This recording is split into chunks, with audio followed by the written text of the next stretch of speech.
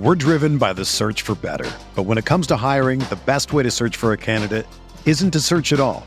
Don't search, match with Indeed.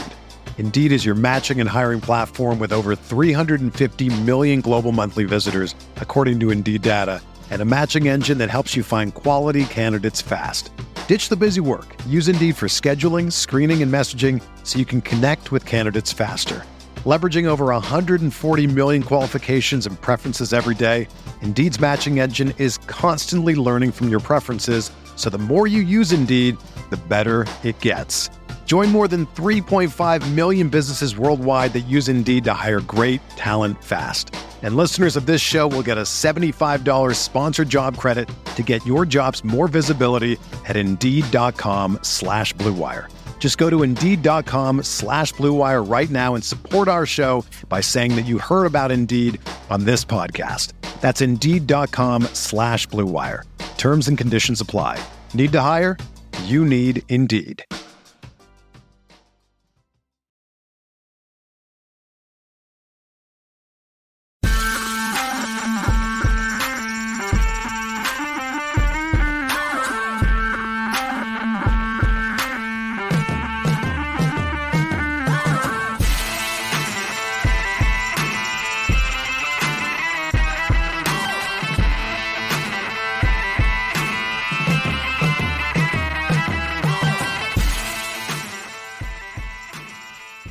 Good morning, Grinders. Welcome to the DFS pregame show here on Roto Grinders. I'm Jordan Cooper, a.k.a. Blender Ed, Blender HD, if you want to follow me on Twitter. And it's Tuesday, February 28th, and we'll be talking a little bit about late swap today. Get your questions in. If you want to talk about late swap, feel free to type it in the YouTube chat. I'm always welcome, the people that are here live if they have follow-up questions. So hit that thumbs up button. You know how much I like the like button, the subscribe button, the notification bell. Click on a lot of stuff on the screen. It helps us out. And send in your questions at theoryofdfs.com. That's how this show works, pretty much. You have questions, I have answers. You send them in, and we talk about them. And most of this stuff, almost all of this stuff, is in the Theory of Daily Fantasy Sports. Either the first Fundamentals Masterclass, How to Think Like a Professional DFS Player, that's 15 hours long, or continued in more detail in Theory of DFS for Advanced Players, which comes with James McCool's custom Excel tools, and that's a 6-hour, 10-chapter audio course with the tools. If you put them together, 21 hours of audio and the tools, and a Roto Grinder subscription, that's all you need. That's all I need in order to play DFS profitably in a skillful manner. But here on the show, we cover topics in an unstructured way. You send them in, and I answer them. And if we go over things over and over again, then so be it. So I did get a question because we talked a little bit about late swap yesterday. I know that typically on Mondays with James, we talk about just a range of things, just whatever happens to be around. FanDuel screwing up their pricing, stuff like that. The conspiracy theories, the village idiots yesterday. So I got a question in from Dave, from Deef. I believe Deefic is in the chat. I believe it's Deefic, right? Makes sense. It kind of makes sense with his email. Talking about, can you spend some time to discuss late swap strategies? For instance, in large field GPPs, what should you do with lineups that are 50% completed and are performing poorly? Should you swap out for higher ceiling, lower projection? If they're performing well, do you use the inverse to be more conservative? So I'm gonna reply back to Dave saying that we're covering it on today's show and tomorrow's show. Okay, so it'll be a two-parter about late swap strategy, macro strategy and micro strategy. So let me send that in over there. Okay, you have to understand. I talked about this before in a previous show. Go back maybe 2 months. Whatever, look for the show that they're titled now, so you'd find them. So you're looking for the show. The two shows I believe is profit distribution and GPPs, as well as nut advantage and range advantage. So if you go back to those shows, much of what I'm going to be covering the next 2 days are in those episodes. But I'll obviously take further questions about it. Late swap strategy is very, very. all of DFS, playing, especially in GPPs, is understanding where the money lies, where the equity lies. It's a game of equity. Okay, so like I use my little sketch pad here, right, which is it's horrible, but we'll have to deal with it about where the equity lies in contests, because that's where you should from 0% finished, right? When you're making your lineups, slate hasn't started. If you're playing a GPP, I mean, where's all the money? All the money is towards the top, right? We see here, this is a bare basic distribution graph of equity for like a large field GPP, okay? Which means like what percentile outcome is what percentile lineup is on the bottom. So 0 would be the winner. Top 1%, top 5%, top 10%, top 15%, top 20, top 25. I mean, depending on the contest, sometimes, they pay top 22%, top 25%, somewhere around there. And then everything underneath that, you get nothing. You get 0. You get nada, nothing. This is called a progressive payout graph. So, I mean, most GPPs are progressive in some fashion, depending on how top heavy it is. So you see here, where does most of the equity lie? Like between the 0 and 1, right? So we can see here, like if 1 goes up to like maybe like 20x or 10x even, like maybe like over here, like in the 10x range, right? So if you're getting in the top 1%, you're going to 10x your money. If it's a $5 contest, you get $50. Like if you come in the top 1% of lineups. Now, obviously, in a 50,000 entry contest, top 1% is like 500 lineups, right? So you come in 500th place, you'll get 10x your money or something. Sometimes, I'm giving just an example here. Once you get up to like the top 250 or top 100, then you get up to like 20x, right? And then it gets progressively higher and higher, like a hockey stick. Once you get from 500th to 100, like the difference between 500th place and 250th place is not that much different, right? Maybe 10x to 15x. From 100th place to 75th place there's not that much difference. You go from 15x to maybe 20x. And then when you go from like 50th place to 25th place, like you almost like double. You go from like 25x to 50x. And then when you go from 20th place to 15th place, you jump up even higher. And from 15th to 10th, you jump up even higher. Then from 10th to 9th, from 9th to 8th, from 8th, like 10th place, a lot of times is only like 1% of first place. Right? So going from 10th place to first place is a lot. Going from 10th to 4th place is a lot. Going from 5th to 4th place is a lot. But going from 500th place to 499th place doesn't mean much, right? Doesn't mean much at all. So all of this equity is in this, like pretty much the top 1%, right? Now in the top 5%, if you come in the top 5%, maybe you're 3xing or 5xing your money, right? Maybe you're over here. Maybe you're somewhere over here in the 5th percentile. In the 10th percentile, maybe you're 3xing your money, right? Maybe 2.5xing, something like that. And then once you get to the 25th place, you're like 1.5xing. Once you get to like the 15th to 20th, now you're just 2xing. But this represents a lot more lineups, right? The 25th percentile in a 50,000 entry contest is like 12,000th place.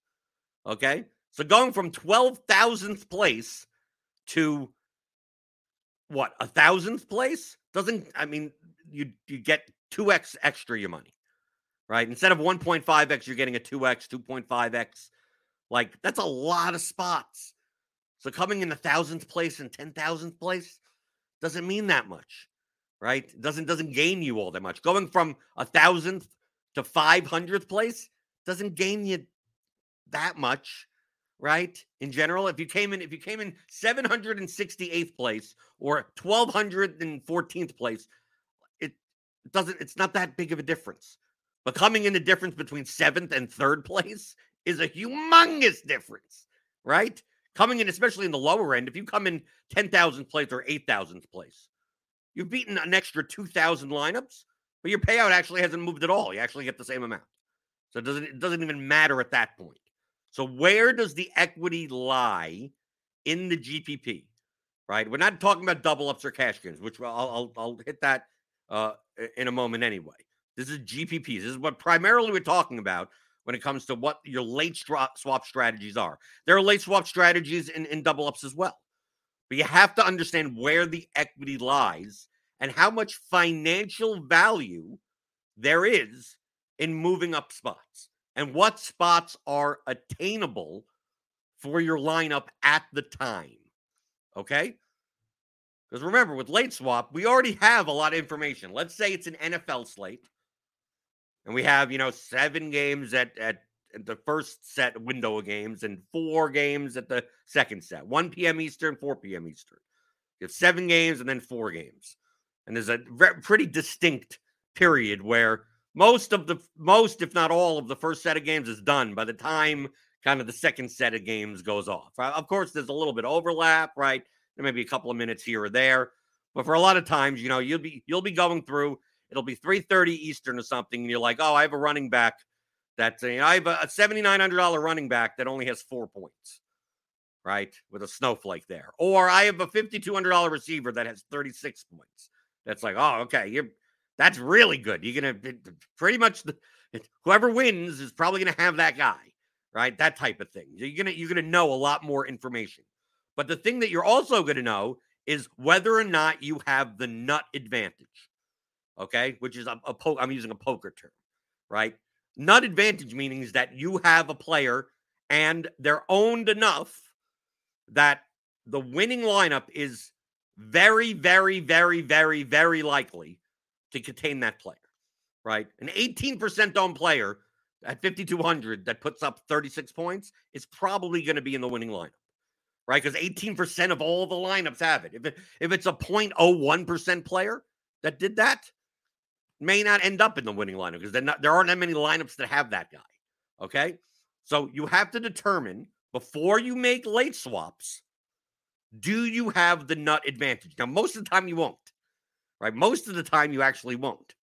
It's actually 99% of the time you won't, and 1% of the time you will, right? 1% of the time you'll have, the game that went 42-35 in the first set of games, right? And that whole stack, right? You'll have the quarterback with 38, the 2 wide receivers, one with 38 and one with 24 at a cheap price. And you'll have the running back that has 32, right? And then you also have like the defense that scored 21 in the first set of games. And you have a lineup that looks exactly like that. And it's like, wow, I have like the best players at the best prices in all those slots. I have the nut advantage, right? You have obviously depends on the contest. Obviously in a smaller field contest, it's the nut score is going to be lower. But in a large field contest, it's going to be much closer to the nuts. The best possible lineup, okay? So you have to determine whether or not you have the nut advantage. Why is that important? The misnomer when it comes to macro strategies for late swap is that when your lineup is underperforming, you should be more inclined to fade chalky players in order to gain more relative value. Meaning that, like, let's say in the second set of games, there's this 40% owned running back that projects well. That's why he's 40% owned. And you're like, oh, wow, my lineup is underperforming. I don't want to share points with 40% of the field. I have to find points that less of the field is getting. So now I have to lower my projection and lower my ownership so I can increase the variance of my lineup. So I can increase the range of outcomes, right? So I can get points that other people aren't getting because I'm behind. Okay? That's what most people think. And while the concept in and of itself is true, the financial value of doing so maybe most likely is not worth it. Is actually not worth it to do. Now, why is that the case? Right? Let's use the example. Like, let's take a look at this equity distribution graph. And let's say your lineup is sitting somewhere, on the payout scale, somewhere in the 50th percentile range. You're underperforming. Your lineup, you have a decent amount of points, but you believe you're like 15 points below the cash line, right? Adjusted for PMR, right? How many salary and PMR, right? So you're sitting here, somewhere on the bottom over here at the 50th percentile. You don't have like the 36-pointer, $5,200 wide receiver. You don't have that guy. You don't have the defense. There's an 8% owned defense that put up 21 points. You don't have that guy either, right? And let's say that there was some cheap tight end that had 2 touchdowns. So there's some 3K tight end with like 19 points. Like these are the guys that are more likely to be in the winning lineup. Depending on their ownership, right? If these guys are owned to some degree, right? I'm not talking about 40% owned, but 5% owned, 1%. I mean, something single digits. If those are the players that you need to have the nut advantage, and you don't have them, do you have any shot at like a top 1% finish? Probably not. We have a $5,200 wide receiver that's 18% owned that put up 1 million points or whatever. 36 points. We're using that as an example. So 18% of the field has those points. Then you have like 5% of the field that has whatever, there's some running back has 30 points and they're 5% owned or something like that. So what's the overlap of the 18% of one and 5% of the other? Right? Multiply it. Right? Let's say it's 20% of one and 10% of the other. Well, that's 2% of lineups that have both players. That estimate that you would have both players. So how many players nut-wise would be in those lineups? How many of those lineups are there? If it's more than 1% of the lineups in the contest, like you have no shot at you have no shot. You have a very limited shot. I don't want to say no shot, but you have very limited shot at coming in the top 1%. Look at where all the equity is. All the equity's there, right? So you have no shot, right? If we say that the top 1% pays at like 10x, and you have no shot at that. So all that equity's gone. You can't get that equity. Or it's very unlikely you can. Now, let's say, can you even get in the top 5%? Top 5% is like a 5x payout. You may not even be able to get there. Like, dude, you have to find like some really low on players that like put up absurd points in order to even get in the top 5%. Can you even get in the top 10%? Let's say the top 10%. If you get in the upper 10%, that's like a 2x, 3x type of payout. It may be tough to even get there. That's unlikely you're not even getting there. So the only spots that you have any type of real decent enough chance is in like the 10th to 25th% range. And at that point, doesn't matter if it's 10th or it's the 25th. At the 25th percentile, you just get under the cash line. In the cash line, it's 1.5x. The next like 3,000 lineups don't do you any different. Like it's still going to be 1.5x until you get to the 2x, like in the top like 17th percentile. So it's like the equity differences between coming in the top 25% and the top 10%. Is there how much financial value is there to that? Because you don't have the nut advantage, your goal is to I just want to get inside the line. That's it. Right? I just need enough relative value to get inside the line. All this equity up here is gone, Tim. It's gone. Don't worry about it. So many people in GPPs at this point start just removing, like, oh, I got this chalky running back and I got this chalky wide receiver one-off. Garrett Wilson is going to be 24% owned because in GPP, the ownership is going to be lower than in cash games. And we'll get into that. Garrett Wilson is 24% owned and Derrick Henry is 38% owned. And I got to find a way to make up, 15 points or something on average based on how my lineup is performing. But the question is, do you?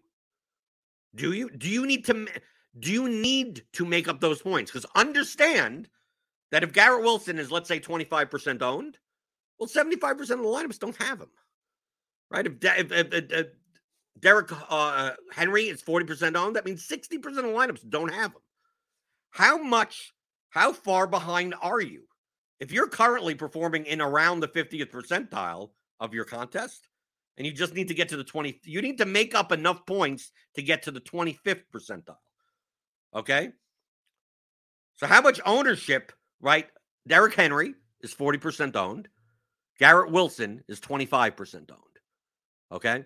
So now, obviously, if Derrick Henry does extremely well, right, 40% of the lineups will pass you if you don't have him. 25% of the lineups with Garrett Wilson or whatever the wide receiver that's, chalky will pass you. But if they dud, right, those lineups will start going back and you'll start going forward. But how much forward do you need to get? If Derrick Henry and Garrett Wilson project way better than other players at their position, and you still have like 2 or 3 spots left in your lineup, maybe it's more worthwhile to get different in the other. Let's say you have a wide receiver that's 10% owned, that projects to be 10% owned, and there's another wide receiver that only has like a half a point lower projection, but is projected to be 5% owned. Maybe you switch those people, right? Because you're only looking to get to the equity in which you can reasonably reach. Most people, they just start swapping out everyone. They're like, okay, I gotta all 1% owned guys. It's like, okay, if everything goes if you swap to all, if you have 4 spots in your lineup, and you swap to all 1% owned guys, if all the 1% owned guys do extremely well, and the chalk to Derrick Henry and Garrett Wilson or whatever do poorly, great, you got to the 10th. Right, you're going to 2.5x or 3x your money. There you go. But 95% of the time, you're going to come in like dead last place. Like, your range of outcomes is not that wide when it comes to an equity distribution standpoint. And obviously, those 1% owned guys, if they put up 100, I mean, they put up something stupid that's unrealistic. So if you're sitting in this zone, it may be more beneficial to actually stick with the chalky players, the chalky, quote unquote chalky. I'm not talking about 90% owned players. We'll when we come to cash games, we'll talk about that. But let's say now you're really underperforming. Let's say you're down here, right? And 90th, right? You have multiple snowflakes in your lineup, right? You got a $7,900 running back with 2 points. You got a wide receiver that got injured, right? A 7K wide receiver. Keenan Allen got injured. And they're lower owned, right? You have an 8% Keenan Allen with 1. You have Dalvin Cook at 7% with a 4, right? And some 30%, 30% owned guys both did well. So you now have all these lineups that are ahead of you. So now you're sitting all the way back here in like 90th, the 90th percentile. The same thing applies. It's like there's no way. There's very, very, very, very, very, blue moon. Something really weird happens for you to get in the top 1%. Get in the top 5%. Get in the top 10%. Dude, you're a big underdog to even get in the money at all. I mean, just at all. Because you're so far behind, like, let's say you just plugged in the chalkiest, highest projected players, and they did well. Maybe you only reached, like, the 40th percentile, and you don't make any money, right? So now, since you're so far behind, maybe now at this point, now you're like, it's Hail Mary time. I'm going to replace the high projected, high owned guys, and I have to get even lower and lower. Now I need to go with these 1% owned guys and change everything I can, because your goal is still to just get in the top 25%. So when you're that far behind, then now you're in the situation where you can't play chalky. You have to lower your projection. Your range of outcomes has to get even wider, because you need to reach here. When you're in the 90th percentile, you have 65 percentile to go, right? So you have to make up like 65% of ownership. You have to remove it.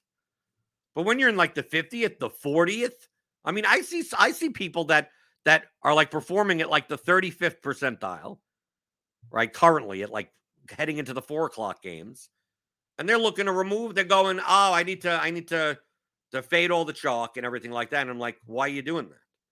It's like, well, I need to make up these points in order for me to do well. It's like, you're not going to do well. So your goal is to just min cash. That's it. said if I told you that there was no shot for you to get anything other than 1.5x, there's no shot. It doesn't matter how many points you score.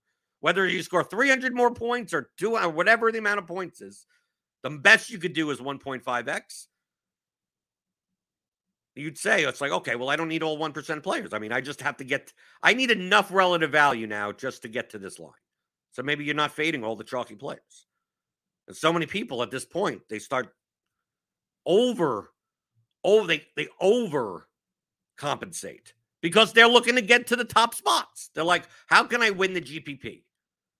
Well, I can't win it when 40% of people have Derrick Henry. I can't win it when 25% have Garrett Wilson. I can't win. It's like, no, you can't win it at all. You don't have the nut advantage. Like you don't even have players, like you have none of the players that are more likely to be in the winning lineup. The game that went for 80 points, you don't have any of, right? You didn't stack that game, right? So like there's 3 or 4 players that are more likely to be in the winning line. You have none of them. So who cares? Who cares about the top 1%, top 5%, top 10%? All you care about is min cashing at this point, because the difference between min cashing and coming in the top 10% is what? 1.5x to 3x. You're not going to gain that much financial value from the difference between there. So as a macro strategy in GPP, most of the time, you're going to be in this like just out of the money type of range, not like absurdly behind. But most of the time, you'd be better off decreasing your range rather than increasing it. While most people do the opposite. Be much better off to maximize your probability of cashing, of just min cashing. And that may, depending on how owned the players are, it may involve you fading a chalk player. But many of the times it won't. That's why we'll talk tomorrow about micro strategy. And we'll talk about what those ownership differences are. But in general, in NFL, especially large field GPP, the ownership is fairly inefficient. The guy that's 28% owned probably should have been 40% owned. Right? Guys, 28% owned. Oh, he's chalky. But 72% of people don't have him.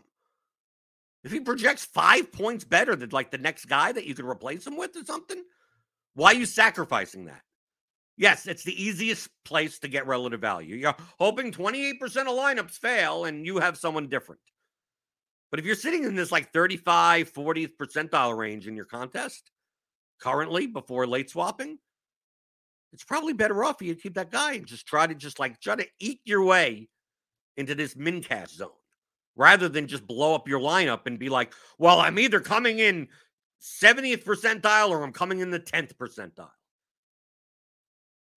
Well, what's the difference between the 10th percentile and 25th percentile? Not that much. So you're increasing your variance, but your max payout is going to be like 3x. Rather than there'll be plenty of times, like maybe you have a 50% shot at min cashing and getting 1.5x. Do you want a 50% shot at min cashing or a 10% shot at 3xing? You'd rather the 50% shot at 1.5xing. So depending on where your lineup is on the equity distribution graph currently in the contest, if you do not have the nut advantage, you don't have the players that will be needed or likely to be needed to come in the top 1%, don't worry about it. Your goal is to just min cash. That's it. Your goal, min cash only. This is what it's going to be 99% of the time. That's why I said 99% of the time, you're not going to have the nut advantage. But let's say what happens if you have the nut advantage? Let's say your lineup is now sitting in like the top 5%, right? Has the game that went for 80 points, you have a 3+1 or 3+2 stack. You have quarterback, 2 wide receivers. You got the run back and everything like that. You have like the defense that scored 21 points. You have those 5 players in your lineup. And it's like, okay, now what do I do? Okay, well, now you have to think of the same type of trade-off of how far behind you are and what you should do. Most of the time, this may sound counterintuitive. Most of the time, not all the time, just most of the time, it would be better for you to increase the range of your outcomes. Okay? It would be better for you to swap and swap off the chalk of your players. And I know what you're thinking, Jordan. It's like, well, if I have the nut advantage, I block, right? If I have like the 5 guys that like I got the stack, I got the defense, stuff like that. It's like, well, if I have all those players, like, don't I want to play? Don't I want to leave 40% Derrick Henry in my lineup? Don't I want to leave 25% one-off Garrett Wilson in my lineup? It's like, possibly. It depends on how many other lineups have the nut advantage also. Not just you. If you were the only one with the nut advantage, if you were the only one that had like the 5 guys that you'll need to win, and you're the only lineup, yeah, then you're blocking. Then, yeah, sure, you can block all of that. Let's say you're one of 5 people with the nut advantage. I mean, you can still block all of that because what's the worst case scenario? You come in 5th place? Remember, take a look at how big the gaps are in payouts between 1st and 2nd, 2nd and 3rd, 3rd and 4th, 4th and 5th, 5th and 6th, 10th and 20th, 20th and 50th, right? As you go all the way up the payout scale, it gets exponentially more beneficial for you to move up those spots. Okay, so if you're sitting there and let's say you deem that maybe 50 to 100 lineups in your contest have let's say 100 lineups, you would deem to have the nut advantage right now. Okay, there's a big difference between coming in 1st and coming in 100th, right? Right? Isn't there? 100th place will pay what? 50x maybe? In a $20 Millie Maker contest. What does 100th place pay? The $20, maybe it pays $300 or something, maybe, right? $400 maybe. 1st is $1 million. 2nd is 100,000. 3rd is 50,000. 4th is like 25,000. 5th is 10,000. 6th is like 5,000. I mean, when you get to 10th place, you're down to like $2,000 or something like that. $4,000, something like that. There's a big difference between 10th and 1st. Humongous difference. Even a difference between 10th and 4th is a huge difference. So if 100 people have the nut advantage, do you want to have similar lineups to them? No, you want to increase it. You're now just competing against those 100 lineups. You're not competing against any lineups below you for the most part, most likely. We're driven by the search for better. But when it comes to hiring, the best way to search for a candidate isn't to search at all. Don't search, match with Indeed. Indeed is your matching and hiring platform with over 350 million global monthly visitors, according to Indeed data, and a matching engine that helps you find quality candidates fast. Ditch the busy work. Use Indeed for scheduling, screening, and messaging so you can connect with candidates faster. Leveraging over 140 million qualifications and preferences every day, Indeed's matching engine is constantly learning from your preferences, so the more you use Indeed, the better it gets. Join more than 3.5 million businesses worldwide that use Indeed to hire great talent fast. And listeners of this show will get a $75 sponsored job credit to get your jobs more visibility at Indeed.com/Blue Wire. Just go to Indeed.com/Blue Wire right now and support our show by saying that you heard about Indeed on this podcast. That's Indeed.com/Blue Wire. Terms and conditions apply. Need to hire? You need Indeed. So many more people are like, oh, I have the nut advantage. Let me block everywhere. And it's quite possible that in your attempt to block, you look at later in the lineups, an hour and a half goes by, the 4 p.m. games lock and everything like that. And you see that, based on my lineup construction, there's four lineups ahead of me that I can't pass because I have the same players as them. Right? Like you have 5 spots left in your lineup. And you're a 1v1 off of those people, right? It's like, well, they have this guy and I have that guy, and and then the other 3 players are blocked, and then we both have the same players.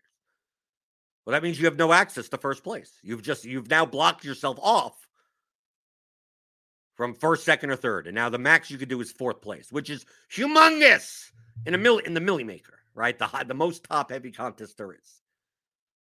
Right? So your choice of trying to block everyone behind you from underneath 100th place put you in a position where the highest equity you could get is fourth place and not first, even though there's $1 million at first place. Now, does that mean, I'm going to switch out all these guys to 1% owned players? No, you're not going to lower your projection to that extent. But you're going to find a way to get different enough, especially when most of your opponents are going to block, especially exploitatively, that your opponents are more likely to block. If there's 100 lineups with the nut advantage, 99 of your opponents are more likely to think in the terms of, I'm going to switch. I had Austin Eckler at 10% in my lineup, but I'm going to switch out to Derrick Henry at 40% because I got the nut advantage. So I'm going to switch out to Derrick Henry. Instead of I had Garrett, I originally had Josh Palmer at 4% in my lineup at the same price. I'm going to play Garrett Wilson now because I have the nut advantage. A lot of your opponents will be doing that. Well, do you want to share those points between the 100 people that have the nut advantage? Well, I don't, because the value of coming in first versus coming in fifth is so much bigger. But you have to have the balls, right? You're making a much higher EV decision, especially exploitatively, because your opponents most likely are making the negative EV decision on top of it. So it's much more valuable at that point to swap. Much more valuable. Are you getting 1% owned players? No, you're just lowering your median projection enough and getting your lineups combinatorically different than the 100 lineups that you're competing against. And you have to understand that the likelihood of you coming in 100th place versus 10th place has gone up. Like, you're decreasing the likelihood of you coming in 10th place. But you're increasing the likelihood of you coming in first place. And where is all the equity? All the equity is towards the top. Right? If you had twice as better shot at coming in 5th place than in 10th place, you'd take it immediately, even though that means you're more likely to come in 100th place. The higher EDV decision would be to swap and try to be as unblocked as possible. It sounds counterintuitive, but from a mathematical standpoint, it makes absolute sense. And that's what people get wrong. They do the opposites on both ends of the spectrum. The only time you could do the extreme is when you're in extreme scenarios. So when you have the nut advantage and you're the only one with the nut. Yes, if you're the only one that has the nut advantage, block all you want. Even if you're in the top on one of 5, like if there are very few people, if that 80-point game was barely owned, right? It's a game that had a 37 total and now went for 80.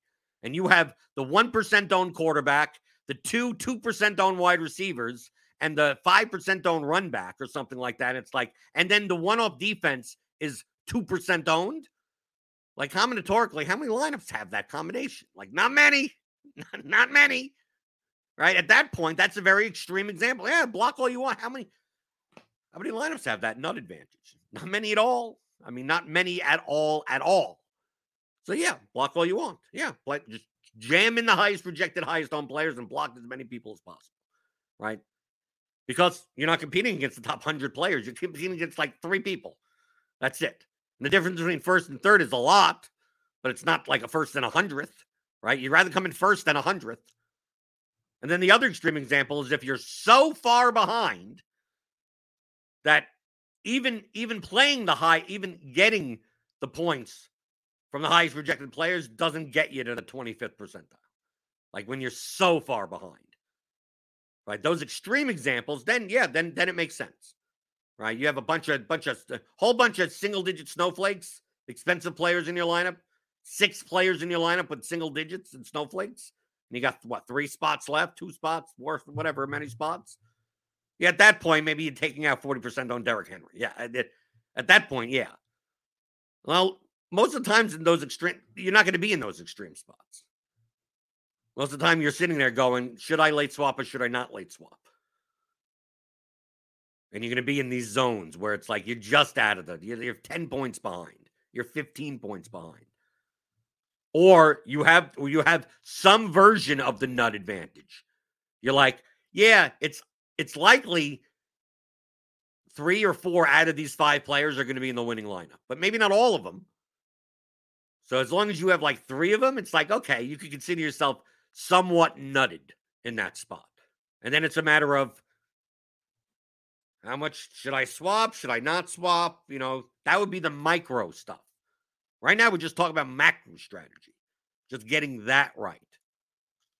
Most people swap without realizing where the equity lies in their contests. And they just assume that, if I'm performing badly, I'm just going to completely blow up my lineup and try to gain as much relative value as possible without realizing how little financial value that has. It doesn't have much financial value. You're not going to win. You're not winning first. You have no nut. You don't have the nuts. You don't have anywhere close to the nuts.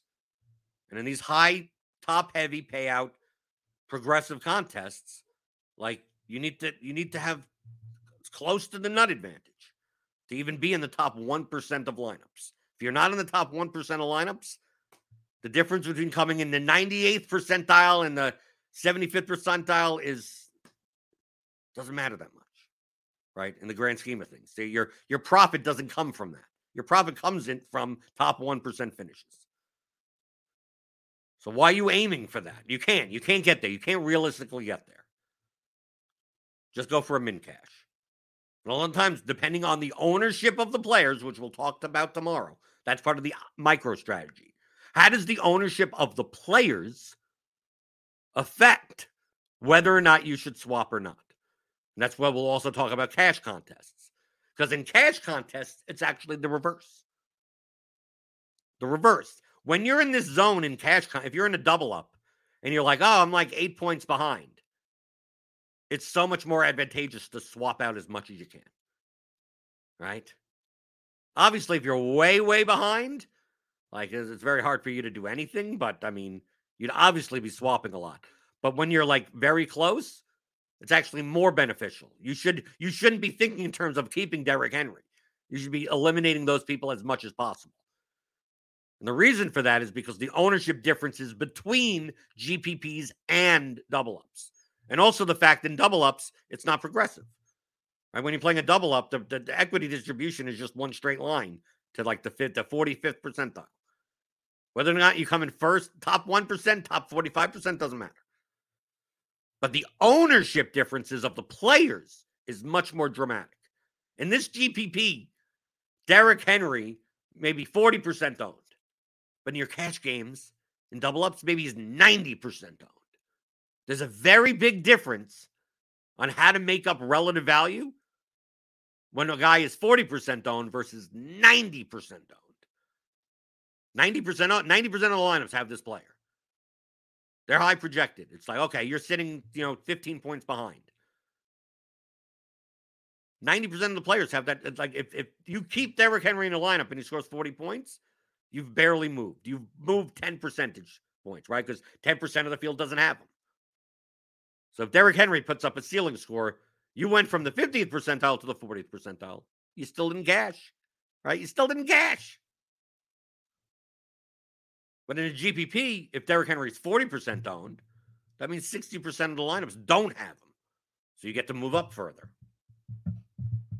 That's why in cash contests, because the ownership is way more condensed, it gives you way more incentive to find leverage elsewhere in order to make up those points. It's much easier to make up relative value in those types of contests. Not necessarily because it's a double up. It's because most of the lineups look the same, right? They're all cash lines. They're high projected cash lineups. So you're going to see 70% owned players. You're going to see 50% owned players. You're going to see, we have some NBA slates where the lowest owned player in your lineup in a double up is 42% owned, right? That's the lowest owned player in your lineup, right? It could be an 8-game slate, and it's still because of how the value and projection ways out, especially on NBA slates with injury news and stuff like that, everyone's lineup is kind of like a 2v2 off of each other, right? So everyone's like 40, 50, 60, 70. It's a 95% owned guy. So if you need to make up points, the only way to make up points is to get rid of the chalky players.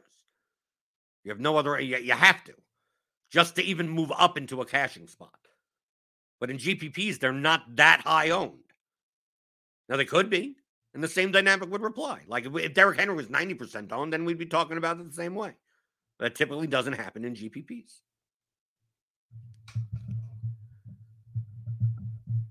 Daniel Hutchings says, I suspect there's an inflection point for lineups that are doing okay, but have no win equity.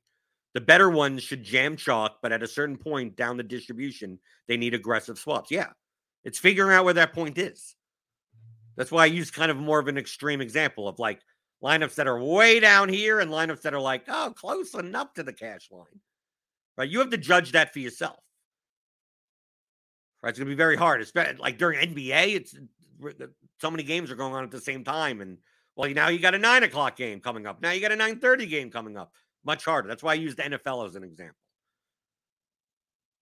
Because there's typically two very distinct time periods where a bunch of games are over and then a bunch of new games start. So like NBA is tough. You have to judge it at the time. How far behind am I? How owned are the players that I have that project well versus ones that don't project well? But I consider that to be the micro strategy.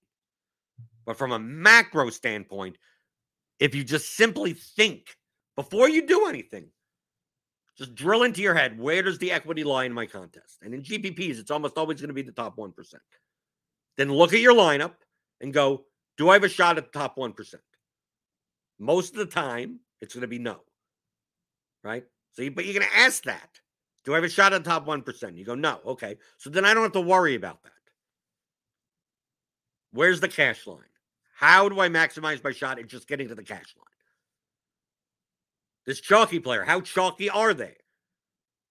The difference between a 90% owned player and a 20% owned player, even though they're higher owned. And then you could decide your swaps from there, and that's what we'll talk about tomorrow. Paul Adair says, it sounds so simple hearing it now. Just need a little birdie to tell me this during the slate. This doesn't mean that it's guaranteed to work out or anything like that. It's just that there are a lot of times where you're somewhat behind the cash line in GPP that you swapped out way too aggressively. You still gotten there, but you didn't need to. Doesn't mean you don't late swap at all. I'm not saying that you just, stand pat and who cares. Just means you have to make those considerations. When you're way far behind, way behind, then yeah, aggressively, it's a Hail Mary. You're going to make the cash line like 2% of the time. Right? You're going to swap all you want and miss 98% of the time. But there may have been plenty of times where you've swapped in this range where you're like 8-10 points behind or something. You've swapped aggressively and you've gotten there 30% of the time. But it turns out that if you didn't swap as aggressively, you would have gotten there 40% of the time. Right? That you made up those points and it's like, oh yeah, okay, I see. You swap aggressively and next thing you know, like, oh, I'm inside the cash line by 12 points. Great. Late swap for me. I did great, right? I rescued myself. I was a bit behind and now I'm 12 points inside the cash line. Well, it's quite possible you could have gotten like 4 points inside the cash line with much less aggressive swaps. And you know the difference between where you cashed with your aggressive swap versus where you cashed with the less aggressive spot? The same amount, same 1.5x. It wouldn't have mattered. But it turns out, by being a little bit less aggressive, you actually increase your chances of cashing. And if you can increase your chances of cashing by 10% on average on every lineup in that zone on every slate, if you play regularly and you're playing, multiple lineups, maybe not a 150, but multiple lineups, and you're playing every day, the difference of like that 10%, I mean, that could end up being $2 or $3 grand by the end of the year $5,000 at the end of the year. Just that difference, that 10% difference could be an extra $3,000 to $5,000. Could be.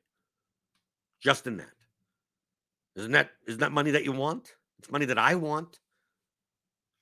It adds up over time. It doesn't seem like, oh, yeah, well, I rescued. I had 10 lineups that were behind out of my 20 lineups, I had 10 lineups that were behind, and I rescued 3 out of the 10, right? The other 7 I couldn't get to.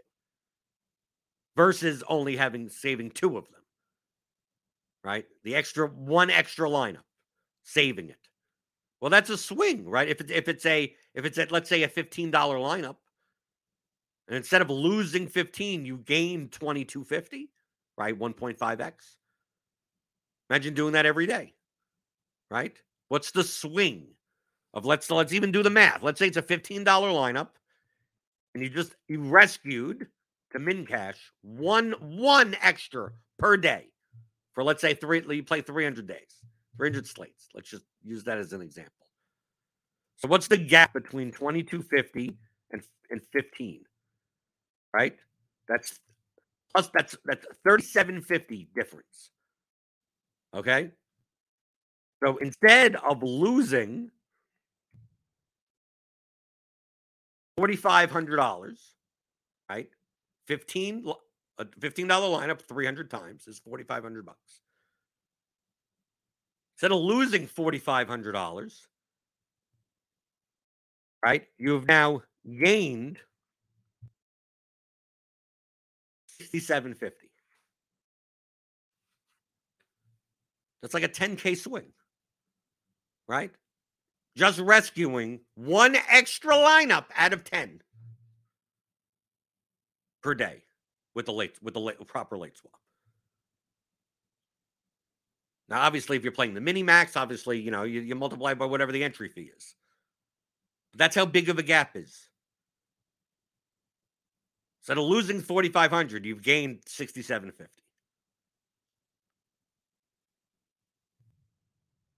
When people say, "Oh, is it worth it to do?" If you're looking to play profitably, I mean, that's like getting a rake reduction. These things add up, and the more you do over time, the better your results are going to be at the end of the year. On a day-to-day basis, you're not going to notice it much. And you're going to think, and most people think it's not worth doing. But if you're playing for profit, that's the goal that you're looking to do, you have to take these things into account. Do you want to be bleeding and leaking away 1-2% of your ROI by not doing this? Or not doing it well? Doing it 10% better than what you're currently doing it may equate to several $1,000s, depending on how much volume you play. If you play lower volume, maybe it's a couple of $100. But do you really want to at the end of the year go, "Oh, I had a good year"? It's like, you just like threw away $1,200 for no reason. They're like, "Oh, well, I still made 18,000 or something." Okay, yeah, which is great. But what is $1,200 to you? Like $1,200 to you, that may be a mortgage payment. Like, imagine if I told you it's like that someone that didn't play DFS, and I'm like, you paid an extra $1,200 on your mortgage for no reason. You just threw in the toilet. So instead of paying off I just threw $1,200 in the toilet. You'd be like, what? You'd be incensed. Like, how did I just throw $1,200 in the toilet? Well, that's what you're doing.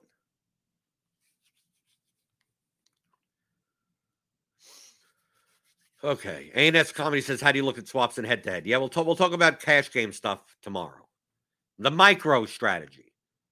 Because head-to-heads, remember, where's the equity distribution? Think the same exact thing.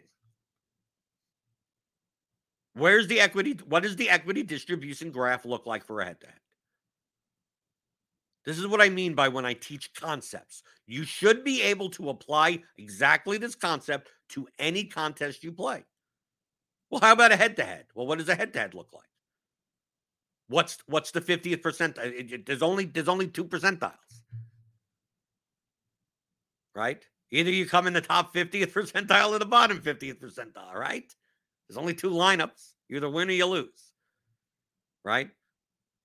So you're trying to maximize where the equity is. And the difference with coming in, well, there's no first, or there's only first.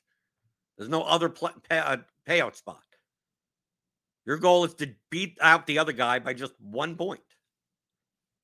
How do you maximize your opportunities to do that, late swap wise? The thing about head-to-head is that if you can predict what they have, you know where you are blocked. So let's say you're way behind. You should be more inclined to remove and have share as few points as possible. But that's not that common. A lot of times you're just somewhat behind. Let's say that's you have a 10 player lineup. And at the 1 p.m. games, both of you have 5 players. Whatever, it doesn't matter what it is. 5 players going. At the end of the 1 p.m. games, you're down by 5 points. You both still have 5 players left to go. Would you don't want to have the same 5 players. If you have the same exact 5 players, you'll lose automatically, right? Because you can't gain any points because all the points are shared. If you knew that you had a perfect 5v5, like you were sharing all 5 players, how many players would you swap out? Would you rather have a 1v1, a 2v2, a 3v3, a 4v4, or a 5v5? Well, that would be determined by how far behind you are. You're down by 50 points, you want a 5v5, right? You're not going to be able to make up 50 points probably with 1 player, right? A 1v1. This guy has 0 and you have 50. Right? This guy puts up 4.8 and you put up 54.8. It's unlikely you'll be able to make up 50 points with 1 player. So in that extreme where you're down by that much, you should be more inclined to play as few players shared as possible. If you're only down by 4 points, do you have to play all 5 different players? No. You can't play the same 5 players, but a 1v1 could do it. That's the same type of a session you'd make for a double up, for a GPP, for anything.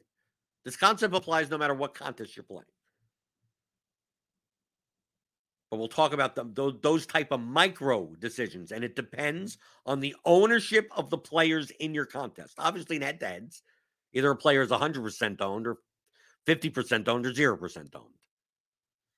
Just because it's a head-to-head doesn't mean that these concepts don't apply. It's just a very extreme version of a double-up or a 50-50. It's very extreme. It's the same thing as playing a 10-man 50-50 where the top 5 pay. This is a 2-man 50-50, but the top 1 pays. It's the same concept. Okie doke. We just got word LaMelo Ball is to miss the rest of the season. So take him out of your lineups. I don't know. Are they even playing tonight? I have no idea. If you have any more questions about late swap in particular, get them in before tomorrow. So I'll be going over MicroStrategy tomorrow for late swap. And obviously, if you have questions about late swap, you can always send them in. Just may not come back around to this for a little bit. But, this show is guided by your questions. So send them in. questions@theoryofdfs.com. And I talk about this type of stuff exactly in the Theory of Daily Fantasy Sports, in the courses. So go to theoryofdfs.com and pick them up. And you can go through everything. You can go through everything in a nice structured way, like you're going through a seminar. Or you can tune into this show where I hop around and answer stuff and talk about topics depending on your feedback. Some of the best feedback is the thumbs up button. So if you like the show, hit the like button, hit the subscribe button, hit the notification bell to know whenever we go live. We got basketball game. We got content today. We got BGA stuff going on. We're back in the swing of things, right? The NBA's back. Baseball's coming back in about a month. Tons of stuff going on the channel. So subscribe to the Roto Grinders YouTube channel. Subscribe to the Scores and Odds YouTube channel for all your betting needs. And I'll see you guys tomorrow. We'll talk a little bit more detailed about this, the MicroStrategy with late swap. But I hope this gives you a little bit more insight on what you should be thinking about, right, from a macro standpoint when you do make late swaps. And I hope that's beneficial. As long as you're not late swapping over me and you're blocking in, you come in first and I come in second. And we'll play the little cat and mouse game. Are you going to block? Am I going to block? But that's a little bit more of the micro stuff.